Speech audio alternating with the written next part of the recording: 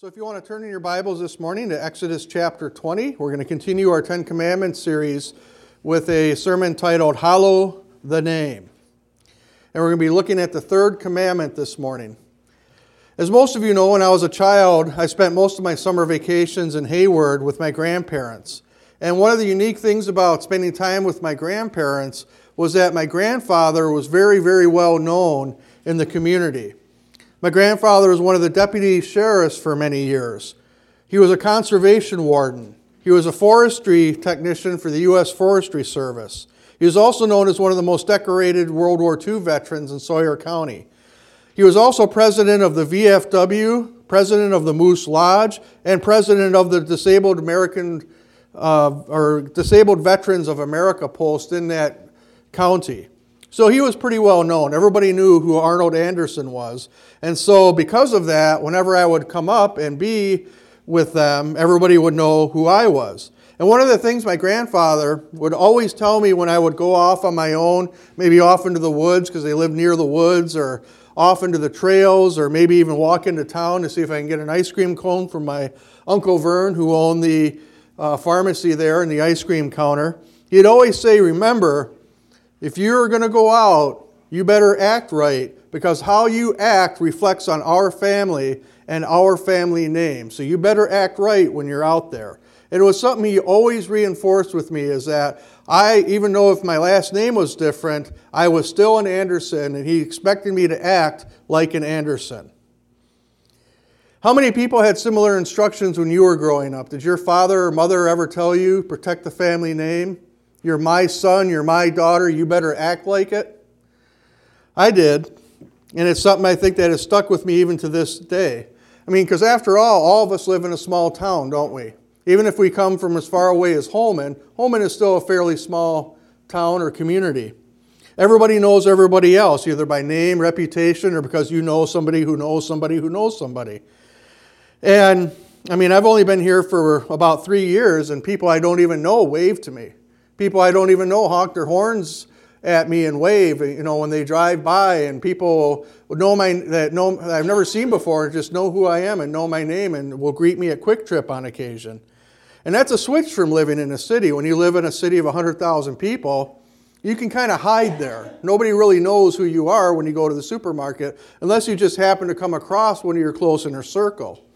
Usually if somebody honks their horn at you in the city, it's usually because you stepped out in front of them or something, and it's usually followed by a lot of bad language and a one-fingered salute. So it's a lot different growing up or living here than it is living in a city. And because of that, because I know that people know me here more than they did in Kenosha, I personally try to be sensitive to my grandfather's words and sensitive to the fact that people know who I am. That's why I don't go out and pick up the mail anymore in my sweatpants, because somebody actually complained about it. They said a pastor should never leave the house in a pair of sweatpants and a t-shirt. I just thought that was kind of funny, but hey, it offended somebody, so I'll go out there dressed more appropriately, I guess. And I do this because I want to protect the name of Jesus. I want to protect the name of this church, and I want to reflect positively on all of you as your pastor. And the third commandment is largely about Father God telling us the same thing that my grandfather told me, and that is protect His name, honor His name, cherish His name. If we remember, the third commandment, or the first commandment, tells you the focus of our worship is to be on Yahweh God alone. The second commandment tells us not to put anything before our worship of God. And the third commandment now tells us that even His very name is sacred.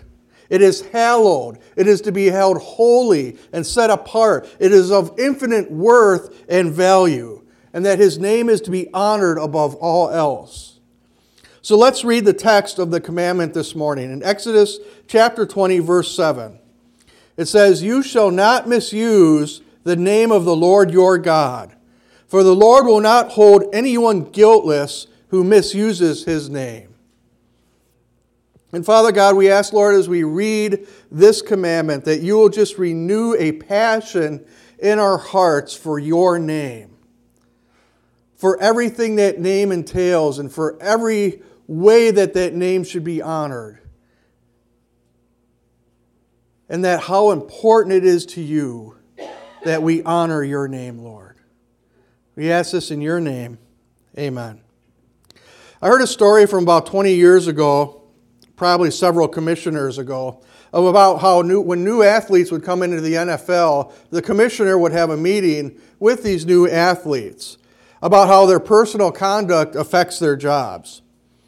He told them, he said, look, I know a lot of you are coming off the farm. I know a lot of you are coming from inner city. A lot of you are coming from poverty. A lot of you are coming from little small towns that nobody has heard of, the kind that if you blink hard, you miss the city when you're driving through it. So this is going to be an incredible change in your life. A lot of you are coming from dirt, nothing, and all of a sudden you're rich. You're very wealthy. I mean, a lineman in the NFL makes $500,000 at least a year. So they're coming from dirt poor to being rich.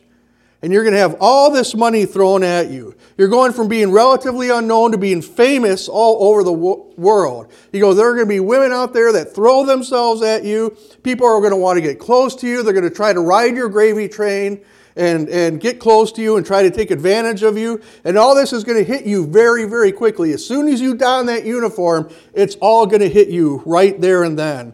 And you're going to have the temptation to believe that now you're the big guy on campus. Now you're all that. You're the superstar player who gets to do whatever he wants now. And it's going to be very tempting to just fall into that mindset. The NFL commissioner would then pause and turn around, and he would point to the shield that represented professional football in our country.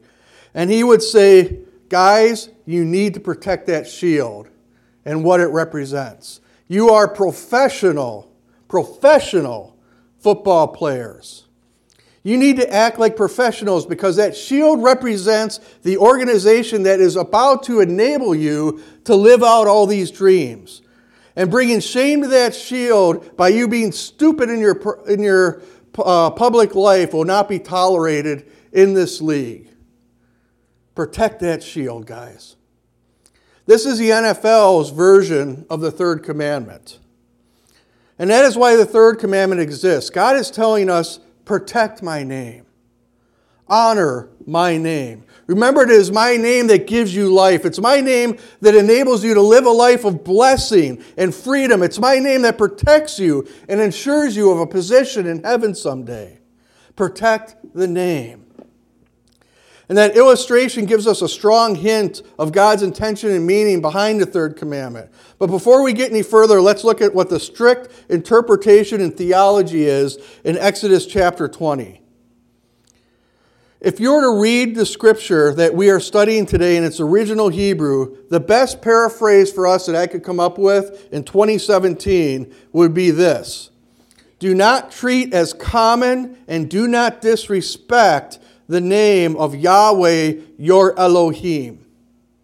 Now, God's formal name is Yahweh. My formal name is John. Bernie's formal name is Bernie, etc. We all have a formal name. Bernard, yes, thank you.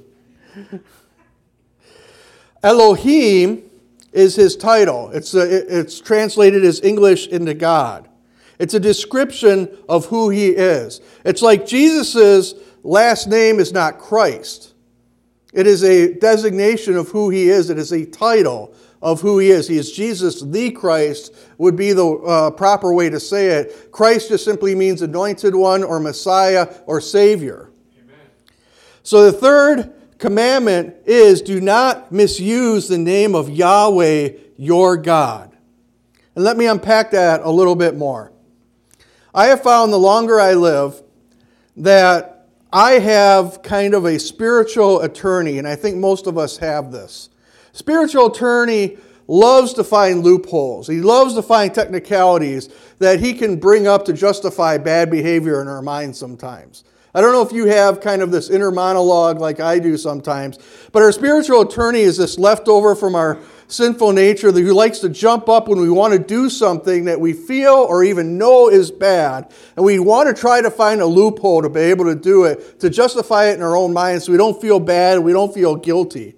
And he finds us this loophole to try to squeeze into. And our spiritual attorney in this case would say, well, if we follow what the Bible strictly says, it says And then saying something like OMG is not taking God's name in vain because we didn't say Yahweh. He's going to try to make you get away with that. And technically, I suppose he is right. If we're going to go with our super strict interpretation of Scripture, that would be correct. But if we're going to apply the super strict interpretation of Scripture with this, then we have to apply it to the entire Bible then, don't we? If we're going to be honest with each other. So then, if we're going to apply the entire Bible that strictly, after church this morning, every single one of us will have to line up on the lawn out there and submit to stoning. I don't know who's going to throw the rocks, but if we finish this command, it says that God will not hold anyone guiltless who misuses his name. And in the Old Testament law, using God's name or his designation, referring to him in any way, carelessly or as a curse, is a capital crime. You were stoned to death if you got caught using God's name in vain. Pretty serious. God says, I will not hold anyone guiltless who misuses his name. Now, maybe you've never done that. Maybe you've been saved all your life and you've never said God carelessly, or you've never used a lot of the curses that people use to defame God's name. Maybe you've never done that. But probably at some point you may have, particularly if you came to faith later in life. This sin is called blasphemy, and it's a big word for a big crime in God's eyes. Blasphemy means that you are defaming, making small, or insulting a higher being. And it's a big deal for God to say that you cannot commit this sin without having direct consequences. There's not a lot that he says where he says he will not hold somebody guiltless who does this. So it's a pretty big deal for him to say that. Now that's the theology. That's a strict biblical truth of what the third commandment means in the Bible. Let's look at its practical applications and how our society treats God's names. Because blasphemy is actually something very common in our culture, isn't it? Profaning his name or using God's name as a curse. And one of the most common ways that people use this is with the phrase, oh my God. We'll just shorten it to OMG so I don't have to keep saying that. Now think for a moment of what you're saying when you say OMG. You are actually invoking God's name, and you are asking for his presence to bear witness to whatever you're using this exclamation for. And yes, words do matter. You know, you walk into the room and you see the cat just vomited on the rug, and you go, OMG! I mean, somebody cuts you off in traffic, you go, OMG, such a jerk. Or you see somebody who's really good looking and you go, OMG, that's so good looking. I mean, think of the way that you are using God and ask him to bear witness in a very casual way. And I could continue, but you get the idea. Another more profane way that links God's designation of God with the word damn. Now, damn is an actual biblical word. It's a biblical word, particularly in the King James Version. Damn means that something is literally being cast into hell. So when you link God's name with damn, that literally means that you are praying for God to cast something into hell. I recently heard a person say, he said, my GD grandkids are coming over this weekend. And I looked at him and I said, you don't like your grandkids? He goes, oh, no, I love my grandkids. I love it when they come over and spend time with me. We're going to go fishing. We're going to do all this kind of stuff. I said, you understand by using the term GD, you just said, God, will you please cast them into hell? That's what that word literally means. But like most people, we don't really think about what we say. And what it means is that when you invoke God's name, either formally with Yahweh or informally with his description, by definition, that's a prayer. So when people say something like GD, that's actually praying that you would cast them into hell. And that's why there is this prohibition in the Bible. We have to be very careful what we are calling God's presence and attention to, because we don't want to mix the holy with the profane, do we? We don't want to ever do that. We have to be careful about what we're calling God's presence and attention to. And that goes with any biblical description of God, by the way. There's also something else that we have to realize. While God's formal name is indeed Yahweh, Jesus is equal with God, the Father. So his name also counts. And so using Jesus' name as a curse also violates this commandment. And his middle name is not H, by the way. Just saying. And I think, honestly, I'm more sensitive to when people use Jesus' name than I am with OMG or GD. And because the Bible says there's only one name given under heaven by which men must be saved. And that name is Jesus. And yet people use it as a curse. Have you ever wondered about that? I mean, how many times has a guy hit his thumb with a hammer and they go, Muhammad curse it? I mean, they don't say anything like that. Or how many times has a person been exasperated by somebody and they go, oh, Gautama Buddha? They don't say things like that, do they? People always want to use the Christian God or the Christian Savior to curse. But maybe because there's no power in those other names. There's nothing to pull down because they're false. Maybe by reducing the name of God as a curse and our Savior to a pithy way of expressing disgust or exasperation, it's a way for the devil to destroy in our minds the power that exists in calling on those names.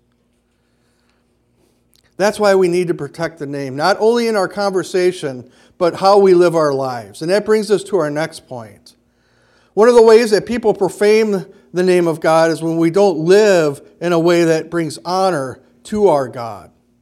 And this happens when people want the benefits of living in their Father's house, but none of the responsibilities. Unfortunately, there's way too many Christians today that treat their relationship with God like the 22-year-old kid that graduates from college, moves back into his parents' house, and just kind of wants to live there.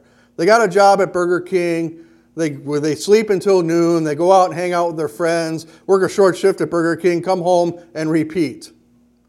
And that's how they want to live their lives. They want to live in their Father's house. They want the benefits of living at home. They want mom to cook for them, mom to do the laundry. They both, mom and dad will pay all the bills. Dad will do the upkeep of the house and do all the lawn stuff and all that kind of stuff. And I just get to sleep in. I want the benefits of living in my Father's house, but I don't want any of the responsibility that goes with it. That's the attitude of some Christians today. In the church, we call these people the pew warmers, the people that want to be somewhat associated with the church, but they don't want to do anything to support it. Many of these people live lives that don't look any different than those of the people around them. In fact, most people would be surprised if they go to church at all. And if this offends you, that's actually a good thing, because that's what the Word of God is supposed to do. That's why the Bible says the Word of God is living and active, sharper than any double-edged sword. It's supposed to penetrate to the dividing of soul and spirit, joint and matter. It's supposed to judge the thoughts and attitudes of our hearts. And that's a biblical truth that has been lost in the church in recent years. And that is, we're not supposed to be the lazy kid that comes home from college. Because when Jesus saves us, He didn't just give us a fire insurance policy. He didn't just change our grade on a report card from an F to an A to impress God. He didn't just fudge the transcripts to show God that, yes, we're an honor roll student. We get to go to heaven. Jesus saved us to give us a new life. And with that new life should come new priorities. There should come new passions. There should come a new mission and a new focus in our life. And that mission is to spread the gospel in name of Jesus Christ to every corner of the planet, in every area of our lives. What God is saying here is you don't get just to wear the jersey of the team you love. You're supposed to go getting out on the field and playing the game.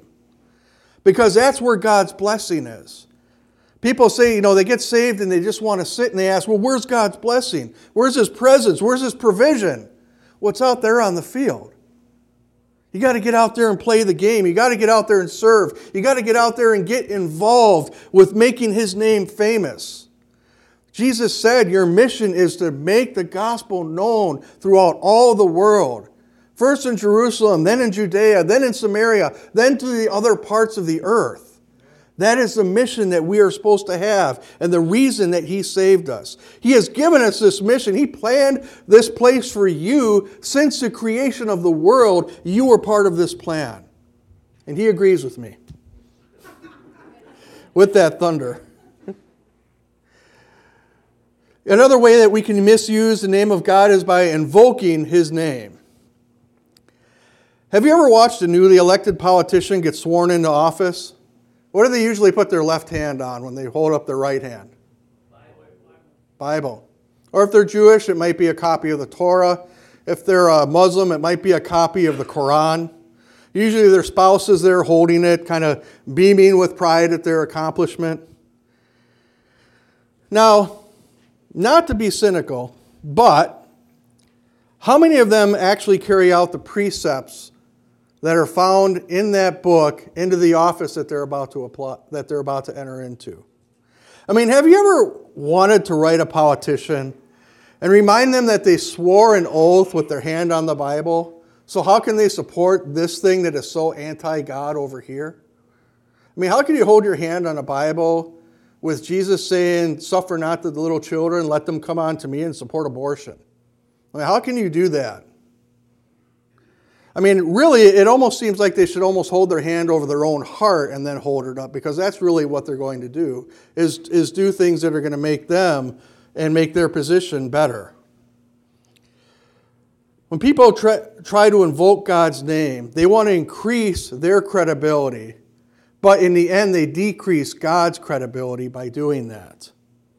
How about a court of law? In some precincts, they still have a person place their hand on the Bible and swear an oath that ends with, "So help me God." But how many people go to court and they stretch the truth, they omit the truth, or just outright lie?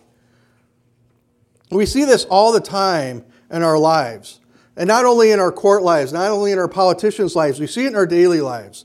How often, when a person is trying to convince you that they're telling the truth and what they're saying is fact, they'll say something like, "I swear to," what do they say?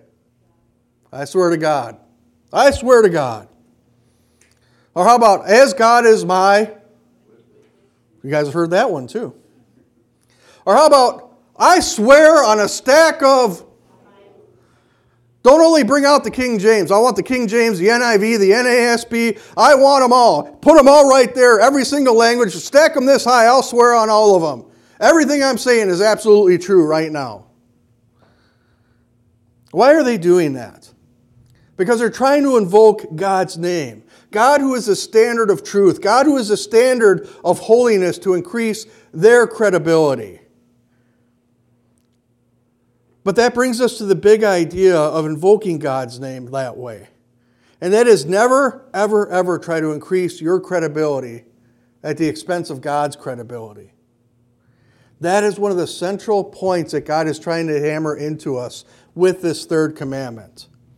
And if you bring God into it, it better be something that you'd feel comfortable presenting Him with face to face.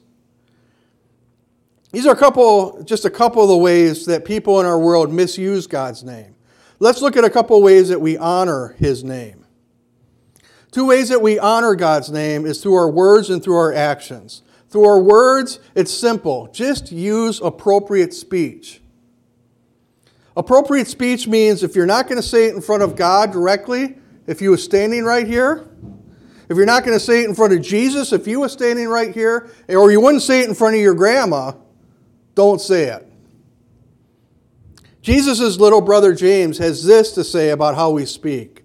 In James 3:9 he says, "With the tongue we praise our Lord and Father, and with it we curse human beings who have been made in God's likeness. Out of the same mouth come praises and cursing. My brothers and sisters, this should not be.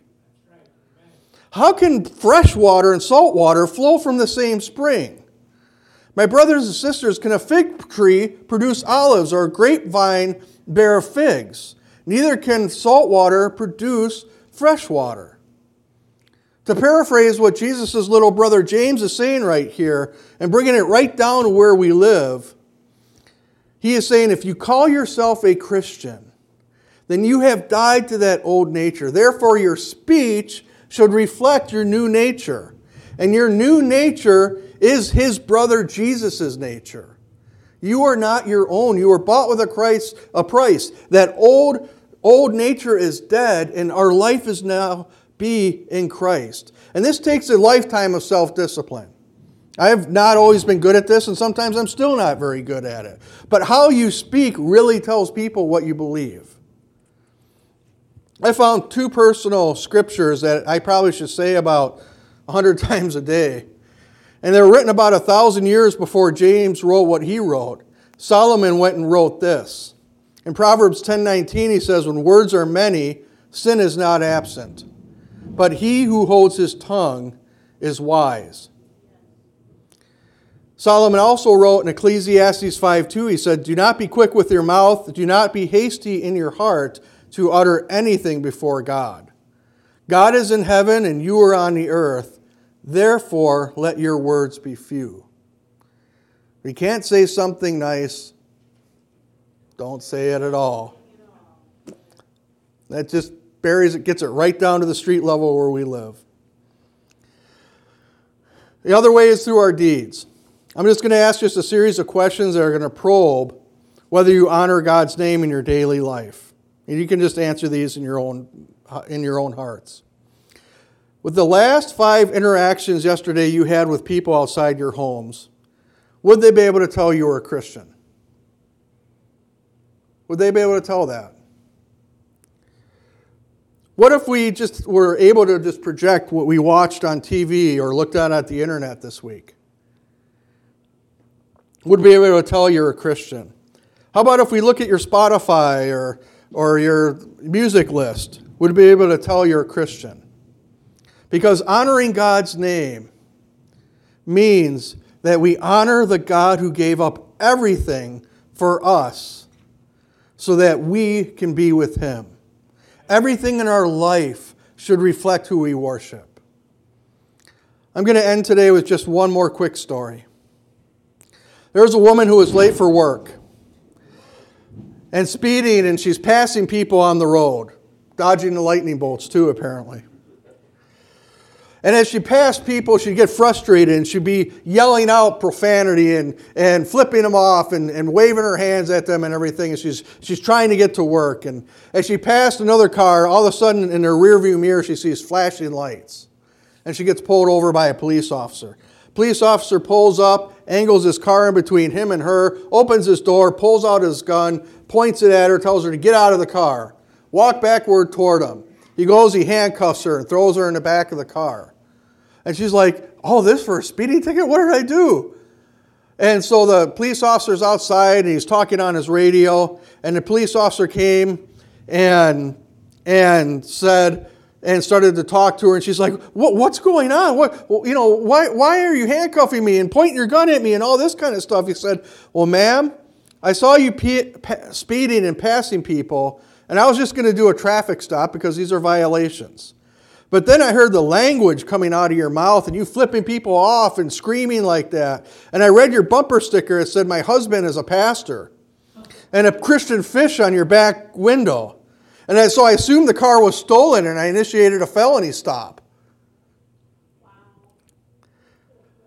So I ask you this morning, does God need to initiate a felony stop with you today? Does God need to examine your heart and ask you, do your words and deeds match up with my character and with my name? Because they need to. Because this third commandment is all about protecting the name of God in every part of our lives. Amen?